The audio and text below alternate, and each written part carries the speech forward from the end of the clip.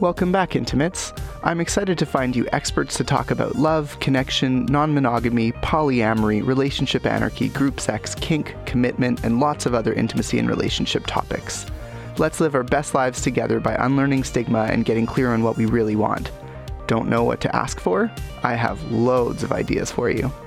Of course, none of this would be possible without the support of my amazing Patreon supporters or my current hosts, the Musqueam First Nation on whose unceded lands this podcast was made and this human was born. If you want to support more intimate interactions, you can say thank you by supporting us on Patreon for as little as $1 a month. Patreon supporters also get every episode of the podcast ad-free with short intros and outros. I know funds are not an option for some of you lovely humans, but don't fret, there are other ways you can help out. You can help make more intimate interactions by just telling someone you listen to this podcast. Or if you're feeling especially generous, you can share a link to an episode you like and discuss it with a friend or partner, or even leave us a review on iTunes or your favorite podcasting site. Help other humans interested in more intimacy and better relationships find us. If you have your own podcast, shout us out. Need a podcast guest? Email offers to podcast@victorsalmon.com. I love talking about relationships and intimacy, and I love cross-promotion and working with other podcasters. Okay, let's hear about today's episode. Sophia Skye invites me into her bedroom in this session to podcast about the subjectivity and intimacy of art. How does art create intimacy between the art subject and the viewer, or for that matter, between multiple viewers of the art? We'll try not to be too all over the place, but no promises. We also talk about Sophia's passion for art and sexuality that has in part led to her becoming the director of Pan Eros Foundation, a nonprofit organization that focuses on celebrating and cultivating sexual diversity through education and the arts. Aside from the erotic gallery in the historic Pioneer Square neighborhood of Seattle, Pan Eros is also responsible for creating the Consent Academy and the Seattle Erotic Arts Festival. Let's dive into the intimacy of art with Sophia Skye, now on Intimate Interactions. Welcome to my bedroom. Thank you. Are you comfortable using your name on the podcast? Most definitely. Wonderful. So I'll welcome everyone to a session of Intimate Interactions. I am very pleased to be hosted by the lovely Sophia Skye, the director of Pan Eros Foundation, a nonprofit that focuses on celebrating and cultivating sexuality through arts and education. Wow, I totally messed those up and made them backwards. That's okay. It's okay if they're backwards. It is okay if they're backwards. Through education and the arts, their two largest programs are the Consent Academy, which I like, and Seattle Erotic Arts Festival, which I also like. They operate an erotic art gallery in the historic Pioneer Square neighborhood of Seattle. Welcome, Sophia. Thank you so much for having me, Victor. Thank you so much for being on the podcast. So today we're going to be trying to tackle ideas like art as it relates to intimacy, subjectivity, and consent. If we have time, I'm happy to get into what makes you passionate about art and sexuality and talking about the importance of creation stories behind pieces. Let's start off with when and how you took stewardship of Pan Eros Foundation, because you are the only, you're the director, but are there other people that get paid with Pan Eros as well? I do have an assistant now, and Amazing. I have a part-time bookkeeper, so we're very excited that we're a nonprofit with 3 employees. That's great. And roughly about, if you include all the volunteers of all of our different programs, probably about 300 volunteers. That's so many volunteers. Yeah, and most of them are during the Seattle Erotic Art Festival, which happens annually at the end of April, and we need about, I think it's something like 400 volunteer shifts just for the weekend itself. That's incredible. Not counting the lead up. Mm-hmm. And we're super lucky that we have a lot of people who really enjoy the festival and adore being a part of it. And so a lot of time, our average person that volunteers for the festival usually does so for 2 or more shifts. Wow, that's awesome. So it's turned into a really nice community over time. That's great. Awesome. So when you think about art, how would you describe the art, the kind of art anyway, that gets you most excited? What effect or achievement of that experience of the art makes it art for you?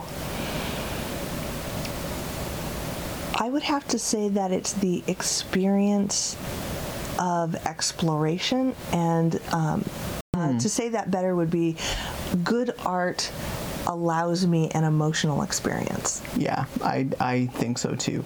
I think there's definitely almost a relationship you develop with a piece of art. Agreed.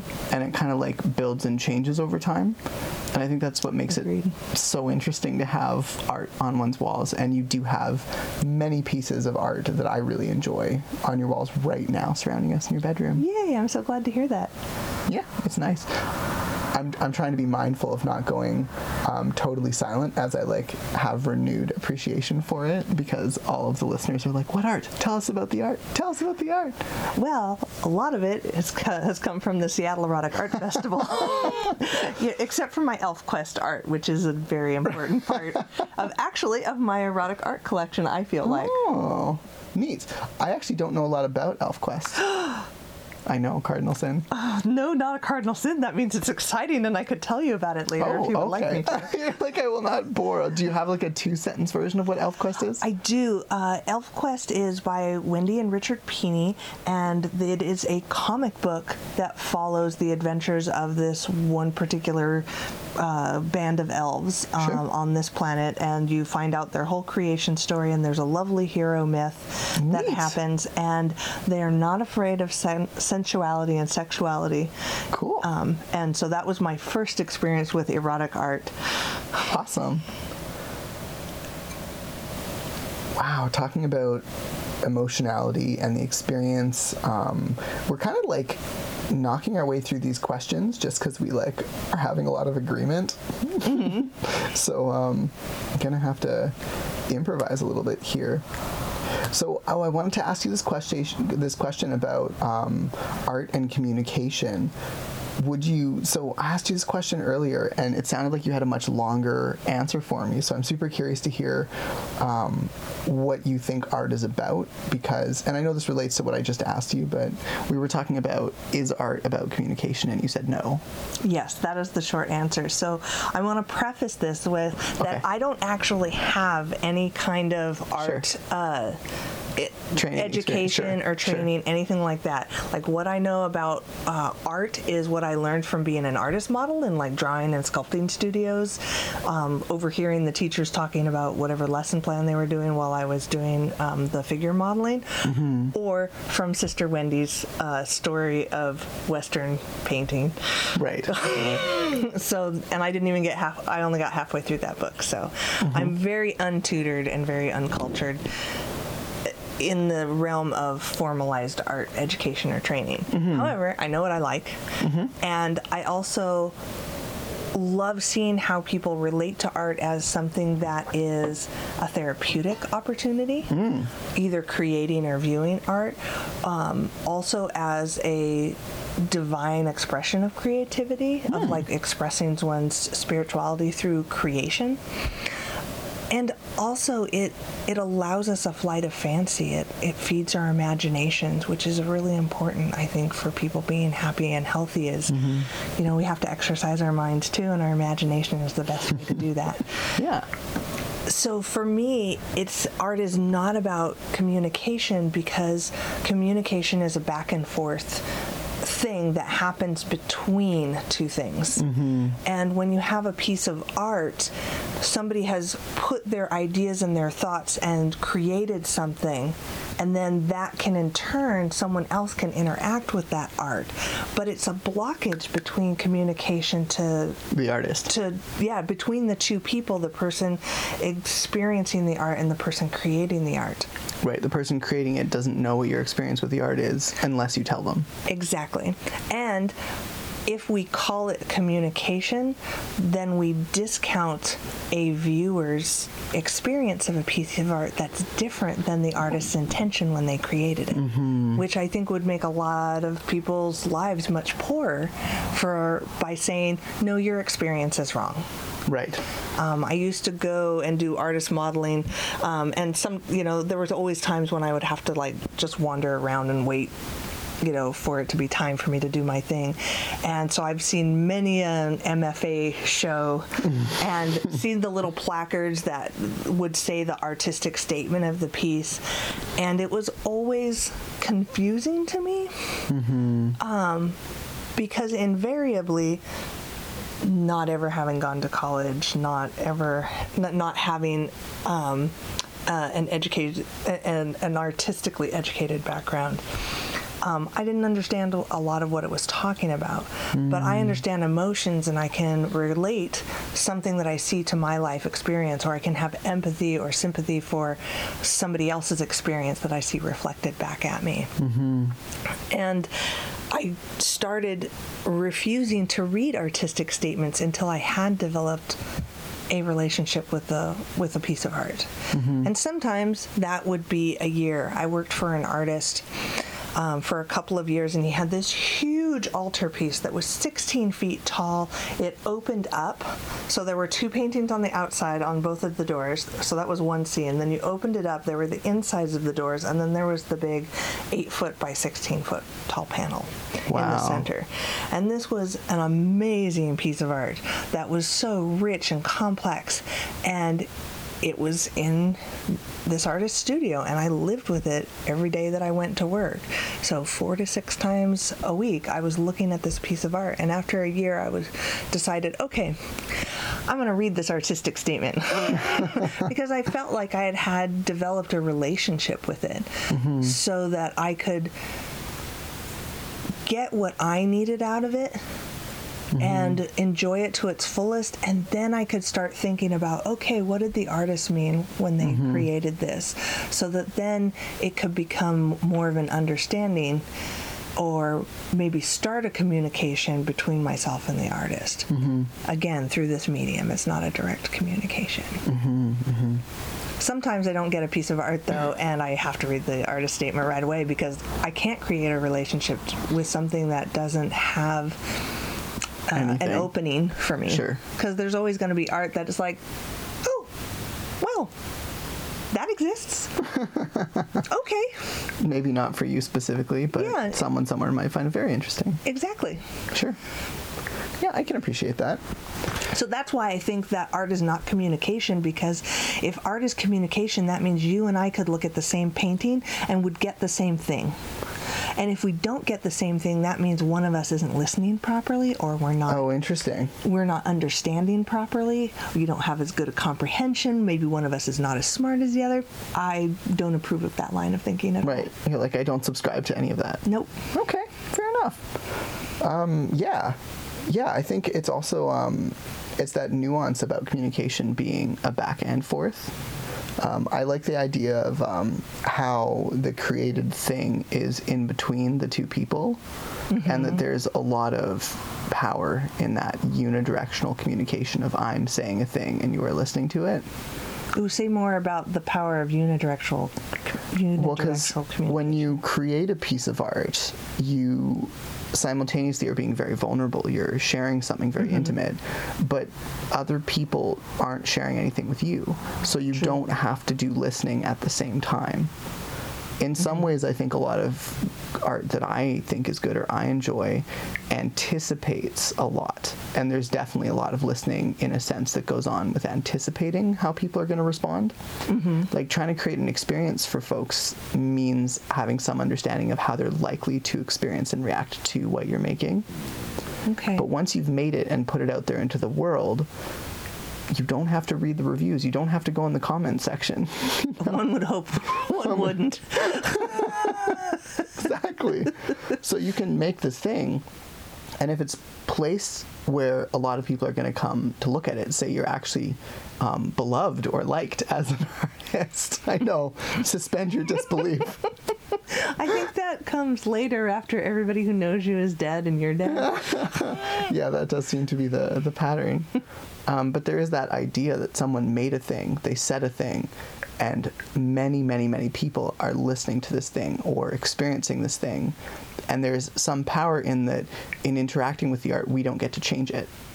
So this is bringing up some interesting things for me around the concept of asymmetrical intimacy. So a lot of times, like, say, so you're putting artists the way I'm hearing what you're saying, you're putting artists in the same position as, say, like an educator or a celebrity. Yeah, they're somebody who is on a sharing pedestal. information about themselves. Right. They are offering up an insight into themselves to a bunch of people who are not doing the same thing. Either because it's not appropriate, because somebody's lecturing, or because of distance, and there's just not the possibility of it. So that's an interest. I had never thought of the idea of creating art as creating an imbalance of intimacy between people. Yeah, in fact, you notice it when you're listening to podcasters. If I can get meta here, you have this intimate thing that someone's created where they're literally talking to you in your ear, sharing something that you enjoy, hopefully, or that you get irritated with, or that provokes that emotional experience, right? You're having this experience of this thing someone made, and you get some pretty intimate thoughts that people will share. I listen to this podcast. I'm listening to it a lot right now because I'm going to get an opportunity to interview the hosts, and it's a podcast that's been going for 12 years called Escape Pod. They were podcasters since like before podcasting was, the cool thing. Yeah.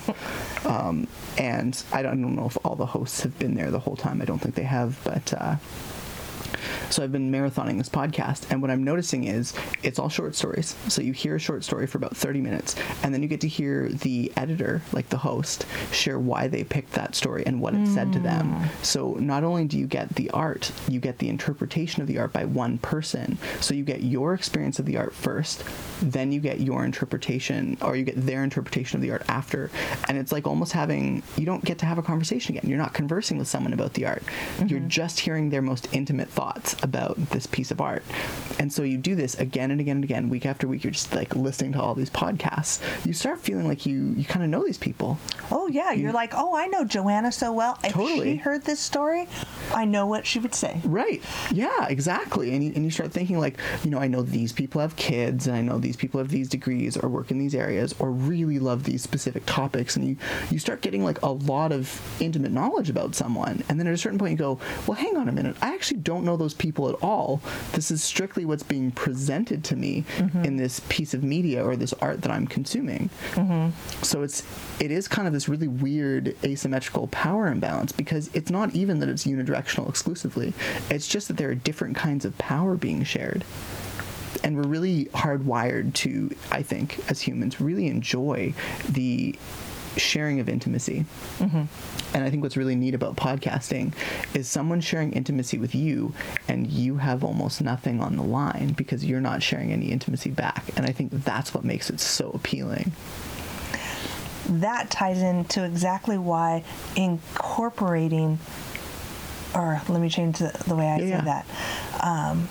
That brings up why art can be a really amazing way to try on an experience with very low emotional risk. So if I look at a piece of art on any subject you can think of, you're going to have an emotional reaction to it. Probably, yeah. And if it's something that's new, or you're unsure about, or you're unclear about, then it gives you a way to try on those emotions around that topic without being in a relationship with someone else, without being in any physical danger of doing an activity. There is some emotional risk to do the thought process, but not as much as if you were, say, in a relationship with someone. And that's what I think can be really powerful about somebody going to the Seattle Erotic Art Festival, is that we're giving people an opportunity to interact with as many different kinds of art along a vast spectrum of topics around sexuality and orientation and identity and gender and parts going in parts and how people put parts in parts. And then they can have this experience and look at it. Hopefully they'll go, oh, it's still not my thing, but I can see the joy. I can see why somebody else would get it. And ultimately, that's what I'm hoping to do. That's my personal goal for the Seattle Erotic Art Festival. Yes, our mission is to create a place for enjoyment that supports the creation of erotic art and gets it out in people's homes. Yes, it's all about the enjoyment, creation, and support of these artists. I want to change the world. Yeah. I want people to be able to see the humanness and the beauty and the joy in all the ways that people choose to express such an integral part of what makes them who they are. Yeah. Yeah. That was really nice. Thank you. You're welcome. Thank you for letting me say all these things. Yes, it's nice to have an outlet sometimes, which is like people say, sometimes the artist makes art for themselves, and other times the art's being made because the artist needs a paycheck. Yep. And you know what? Sometimes those are really wonderful pieces too. Yes. Yeah, sometimes it's that fun art that goes on the wall that isn't super deep necessarily, but that's just great. Like you just love the colors, you love the content and the topics, and you're like, this is great. Maybe not bathroom art, but hallway art, or you know. Well, actually, I'm gonna challenge that a little bit. Sure, please. Hallway art is something that you see constantly every day. Yeah. Where you choose to hang your art, I think really says a lot about it. The painter that I used to work for, he painted really intense stuff. He actually had someone say, I love this painting, I can't live with it. He actually created 2 paintings to make doors on over it. That was a nice abstract that the person could live with all the time. And then they could open it if they wanted to. And they could open it when they wanted to have that more powerful piece of art. So if you're walking by something every day, that means you can live with it, and it's got some power to it. That's fair. It's a more subtle power because it doesn't stop you from going on your daily routine because it intrudes on your thoughts so much. But it's still that kind of subtleness of comfort of here's a little encapsulated emotion for you to have access to whenever you want it. Yes, that's a lovely way to put art, is this idea of encapsulation of experience and of emotion, and yeah. I've also found that people who put art in their bathroom, that's the stuff they really like, that they're just a little nervous about other people knowing about. Interesting. My data set is skewed because I work with erotic art. Sure. Because I've definitely seen people that have like a plain sparrow or like a flower vase in their bathroom, and you're like, wow, this is really or maybe I'm just thinking about what I've seen in like offices and other places where they do try and focus on the safest art. Interesting. Yeah, that's that's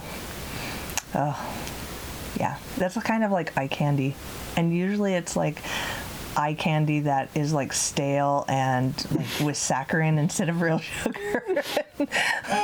Stale eye candy with saccharin.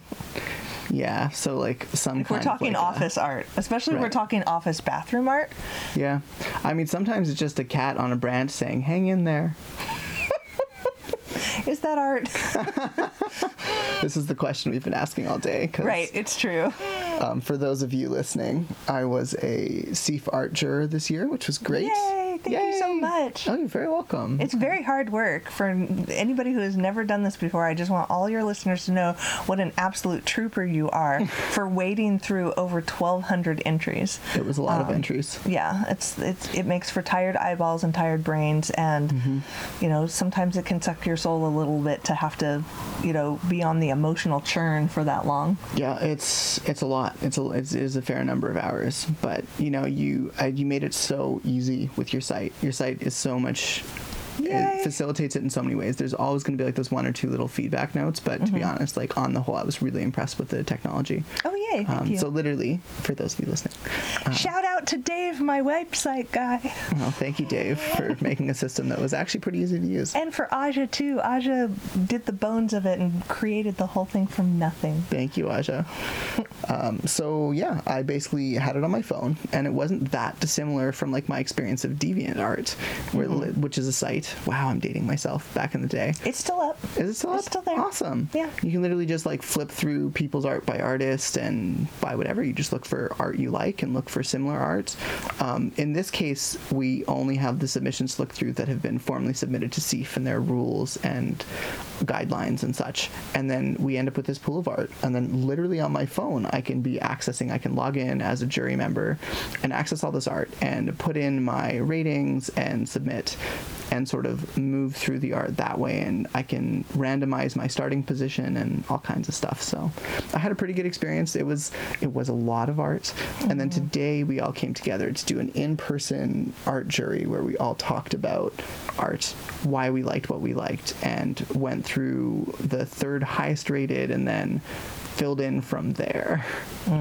Which was the interesting part, because the third highest rated, there was not that much dissent. Most people were like, yeah, We like this. yeah, we like this, that's why we rated it so high. And it's a voting jury, which means we have to have a majority, but we don't need a consensus of everyone. Which I think is important for variety reasons. I think you end up with more varied art that way.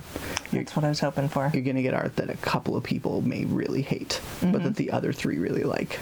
I know, and we had really great splits all over the place. So many splits. And such good conversations, too. Everybody on the jury was so good about, tell me why. Yep. You might change my mind. Yep. Or, oh, now I understand that subculture a little bit more than I used to. And so Yep. I see the value of that. I see the joy in that. I was the one advocating day and night for sharps. If I saw needles or cuts and stuff, I was like, let the subculture have their entry. We need like one or two.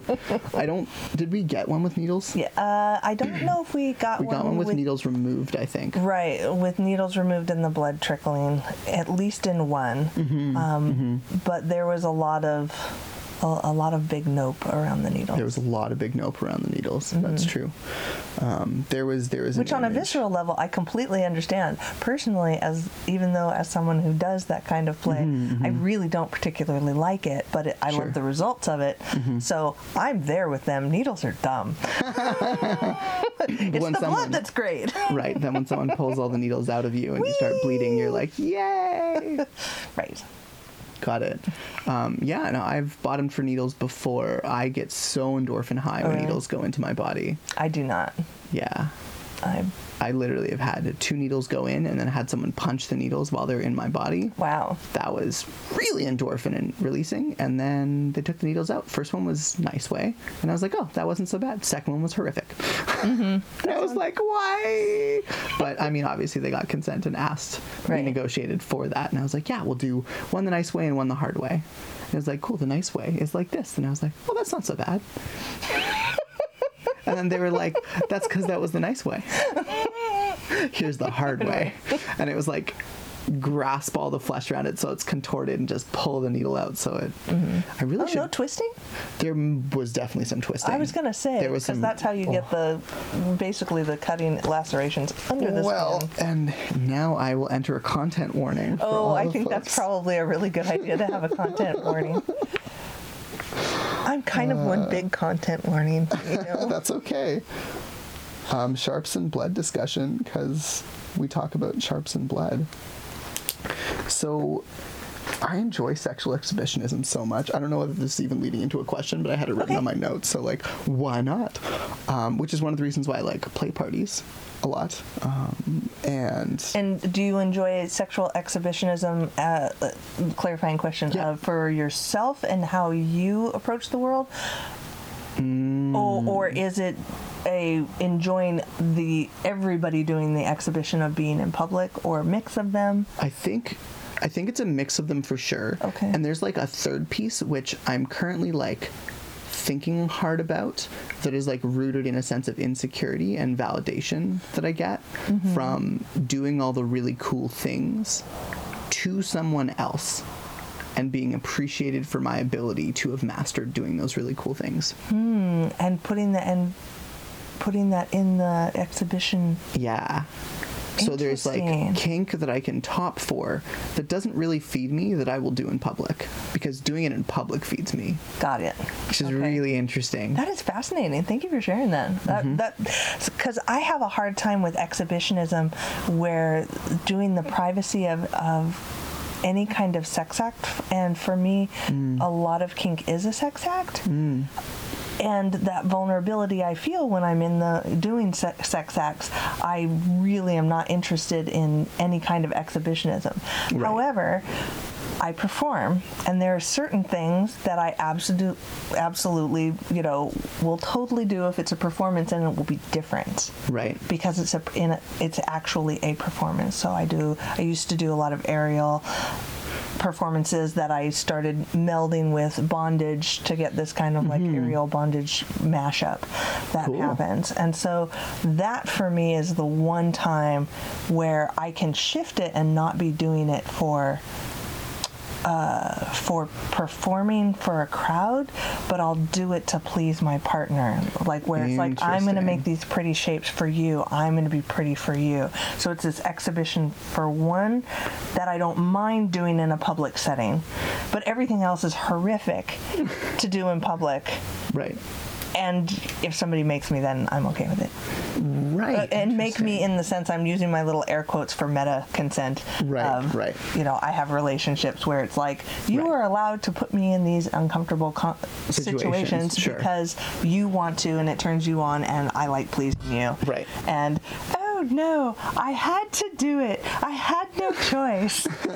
I dig that whole fantasy. Got you. Yeah, consensual non-consent's hot for sure. I brought up exhibitionism because I wanted to talk about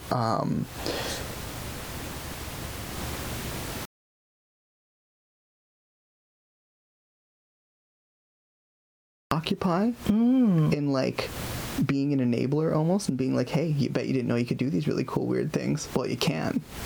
What are you going to do about it? Oh, so kind of like that exhibitionist who is not so much doing it for the validation or doing it for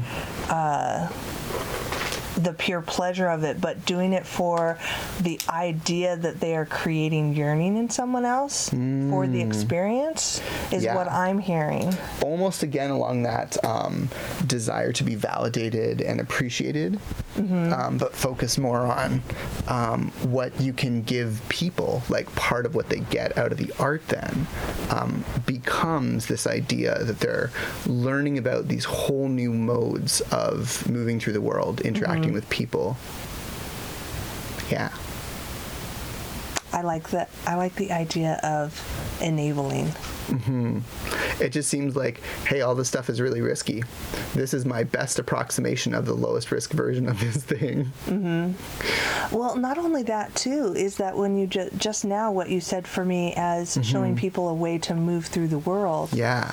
Is that I have had so many people come up to me and say, you know what, as a trans woman, going to SEAF and seeing art of people that look like me and having it be celebrated is amazing and wonderful and made me feel beautiful and valuable.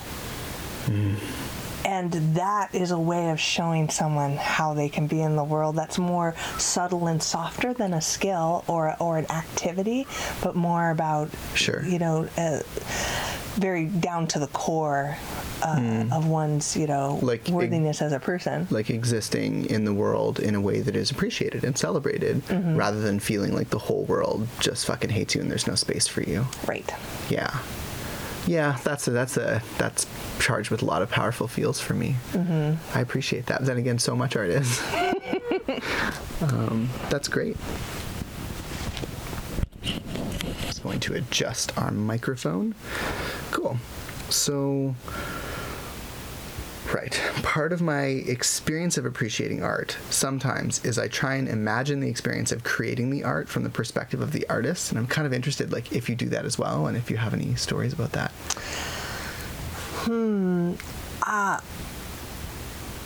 I always welcome and am excited to hear about those stories, but I've been burned enough times that I usually wait for the stories to come to me. I have sometimes found that when I'm really excited about a piece of art and I'm like, tell me how you wrote how you did this piece of art. And then I hear the story behind it and it ruins it for me. Oh, interesting. So I tend to be a little, a little nervous about that. I try to only ask about pieces of art that I don't have preconceived notions on or not a strong attachment to.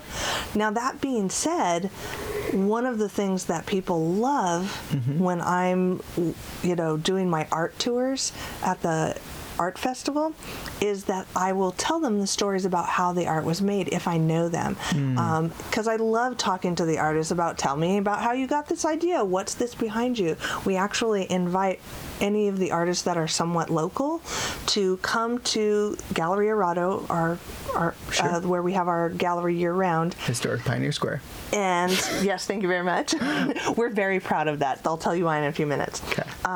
And we basically put on a slideshow of the accepted and the invited art, and we pause it and let the artists tell the stories behind the art. Oh, neat. And sometimes it's just a litany of what their f-stops were on their camera and the lighting and this and that. And sometimes okay. it's the well, what I do is I take off my underwear when I'm bleeding and make sure that I put the clay down on the ground so that it'll get wet with my menstrual blood. And then after, I've bled on it enough, then I start, mixing it again to make sure that the blood is all in there so that it is imbued when I do my yoni cups. Cool. So sometimes it goes really in depth in how they create the art, and other times it's like, here's a really happy accident that I had that means this to me because when this happy accident happened with my clay or my photograph, this is what came up for me, and then that helped me finish the piece off and make it the fabulous, gave it that last finishing touch to it. And then when I share those stories with people, it's a way for them to connect further with the art. But I've also seen people shut down too. Really? There was this one piece of art that we had years ago that was just a big, and by big I mean like 3 foot by 4 foot, so a meter to a meter and a third.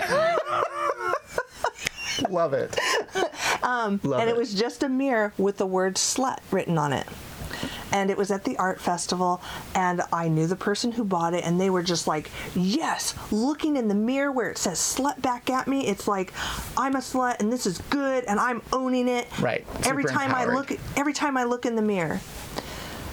There was a whole bunch of people that saw the shame. No, the artist. Oh. Made that piece of art after waking up with someone after a one-night stand that they had been drunk and they didn't remember going home with this person, and they were just like, I'm a slut, I'm disgusting. Wow, that is so different. That is so different. Yeah.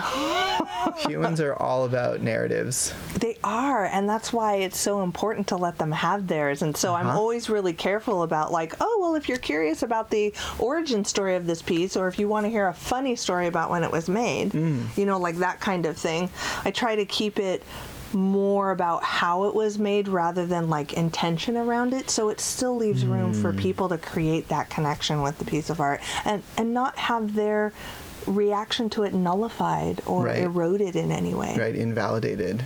That's a better word, yes. Yeah, and I think part of that comes from the importance of the intention of the artist, that we seem to place as a society. We often have a really big attachment to, well, if what I interpret this as isn't what was intended, then my interpretation is invalid.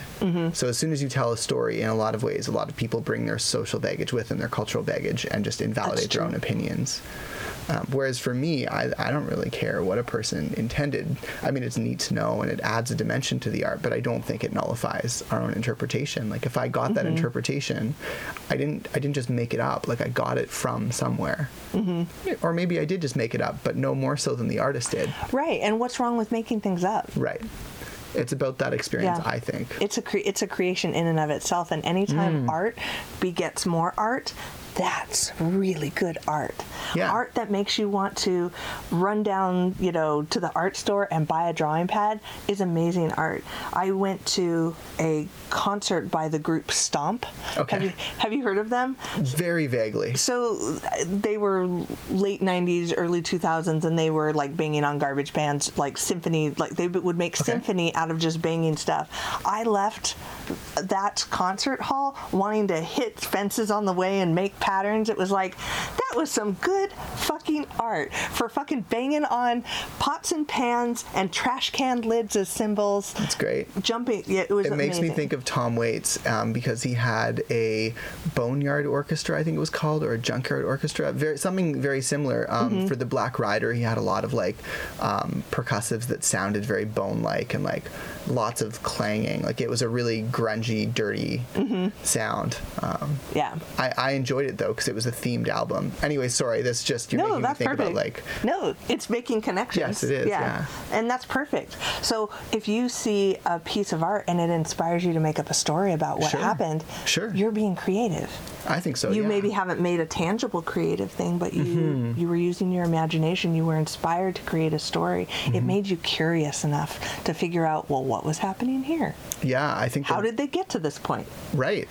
I think the worst thing that can happen is a person glances at a piece of art and just keeps walking. Yeah, that's the meh factor. And that's it's a death knell. Yeah. Yeah, the meh response to art is, I think, the worst one. Yeah. I think if you get really engaged and make up a narrative that the artist doesn't intend, that's great, personally. Agreed. Cool. So talking about, facilitating, aside from relationships with artist and art subject, there's also a place, I think, for art community. You were talking about the community you've built at CEIF, and you also mentioned the guided tours. And when I was at CEIF and went on a guided tour, some of the best interactions I had weren't just hearing the context for the art, but having conversations with other people that were experiencing art at the same time. Yes, more. So I was going to ask, what role does community have in providing room for sharing our experiences if artists aren't there to hear them? What role does community play in making it more of a conversation, even if that conversation's not with the artist? I understand the distinction that you're making. I think then the art becomes not a tool of communication, but a tool for enabling communication. Because me coming up and standing in front of a piece of art and being dumbstruck by it, and you coming up and standing beside me and say, wow, are you feeling something right now? That has enabled us to have a connection. Right. So I definitely think that art without the artist around is incredibly valuable for communities. I mean, it can rally communities to a cause. As it has done, yeah. Exactly. Time over time. It can make statements. I'm thinking of Diego Rivera's California Stock Exchange painting that he did that was all about celebrating the worker. And people are like, what the hell is this? And he's like, I'm a socialist. You hired me. Or actually, I think technically he was a communist back then. Got you. But so it's a way for a community to, have these experiences, and we don't need the artist. And I don't mean to be discounting of the artist, but I love that idea that you're talking about of like, what role does it play without the artist there? I think a lot of times we think of the art as an extension of the artist. Sure, and it is the artist putting themselves out there, but that doesn't mean that it has to end with that communication. Like, there's so much more that happens after that, I think. So there's a poet I know, his name is David Jones, and he talks about his poems as his children. And he gives birth to his children and he sends them out into the world when he speaks them. A lot of times he will write poems and give the only copy away to someone who has a profound reaction to a piece of art. Because he's like, obviously you need this more than I do. He considers himself the conduit, and they're his children and they need to go out into the world and do what they're supposed to do. That's intense. He's a pretty intense person. Yeah, I find a lot of artists are. Not all of them, but a fair majority. There's a lot of really intense people that do art. There's also a lot of really intense people that do kink and BDSM, and it makes sense that there would be some overlap there with, kinky community and art and sex positive circles and all that jazz. There's just... I wonder if we could put artists who create and people who do kink play as in the same camp, for lack of a better word, of here is this tool that you have that gives you access to people's emotions and reactions. Yeah. Interesting. Is BDSM play just another way for us to have these peak emotional experiences like art does? Right. I would say yes. I think it's certainly under the umbrella of art. I think it absolutely evokes intense experiences. Talking about communities, I feel like communities, I just wanted to add this on to the last point, are a collection of relationships, and relationships are a collection of interactions. So like having those building blocks of community, of having these intense interactions, especially among people that are all appreciating art together, I think is so important as a formative step for community. Which sort of takes us to BDSM and how people talk about kink and BDSM as like what community, like there is no hard community. But I think in so many ways kink and BDSM gives you exposure to lots of people and the opportunity to build your own community, but you have to do it interaction by interaction. Right, because kink and BDSM are activities that people engage in.